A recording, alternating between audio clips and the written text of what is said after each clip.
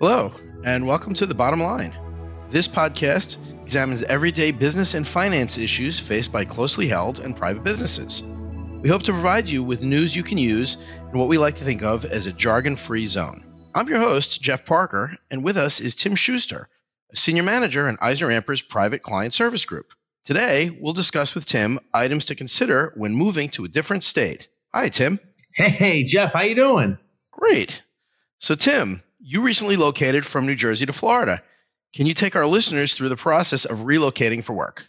Oh, absolutely. I'd be happy to do that. The first thing you guys should be considering too, if you're going to be doing a relocation, is you really need to contact your employer when you're considering moving to a new location.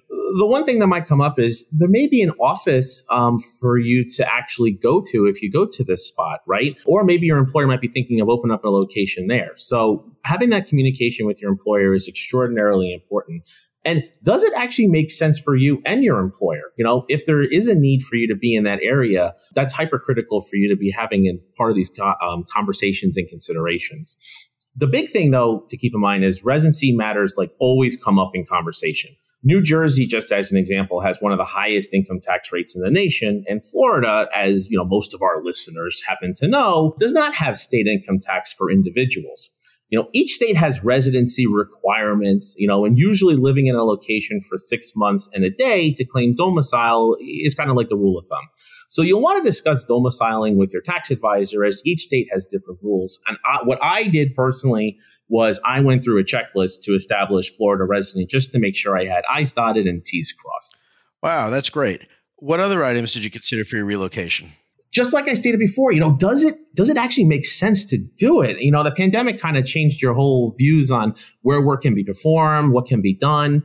And a lot of the northerner states per se really kind of wound up down in the South. Whether there's remorse in doing that or not is a whole different story, but it should be more than just moving for tax purposes. And you really should also consider the culture in the area that you're moving to. Maybe you're used to a very fast-paced environment and that's where you thrive. But if you're moving just for tax reasons to that area, and it's a slower pace, that may have a negative impact on you going to that area, right? So you really should be taking all facets into account other than just, what the bottom line is necessarily on your tax bill.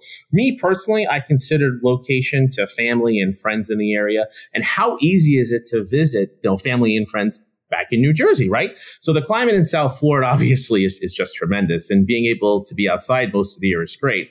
And it also doesn't hurt that you can go to the beach and swim all year. Wow, that's fantastic. Very insightful. A question for you, though. As an employee, what should you be discussing with your employer? So, have a conversation on how this relocation is going to work. You can't over communicate how is the relocation going to work. Are you retaining your work from your prior location? How are jobs going to be performed going forward? What are your expectations as a new employee in this relocated area? And how does compensation work going forward? You need to really make sure that you're seeing the full picture of you actually doing this relocation. Remote work has really caused such a dramatic shift in how work can be completed. And it's more of a matter if you have an internet connection now sometimes rather than a physical location, at least in some lines of work. So here's the $1,000,000 question. Does timing matter when it comes to selling your principal residence? And what about those moving from a high tax state, such as New York, New Jersey, California, to a state without income tax? As always, and I always preface this, you want to really make sure you consult your tax advisor. If you're going to be recognizing a capital gain on the sale of your primary residence, I have good news for you, believe it or not, in this regard. There is an exclusion of about $250,000 if you're single and $500,000 if you're married. But some of the higher income tax states like New Jersey and New York require you to withhold a portion of your gain to the state at the time of sale. Unfortunately, you cannot get around this mandatory withholding.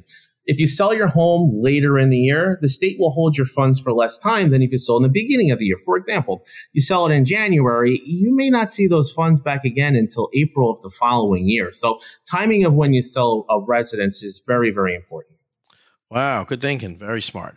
So I know in the past you would give us New Jersey fun facts. Since you're in Florida now, how about a Florida fun fact to tie out our episode?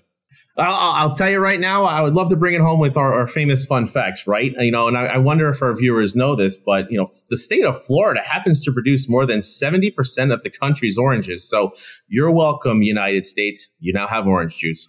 Fantastic. Thanks again, Tim, for this valuable information. Thank you all for listening to The Bottom Line as part of the EisnerAmper podcast series. Visit EisnerAmper.com for more information on this and a host of other topics. And join us for our next EisnerAmper podcast when we get down to business.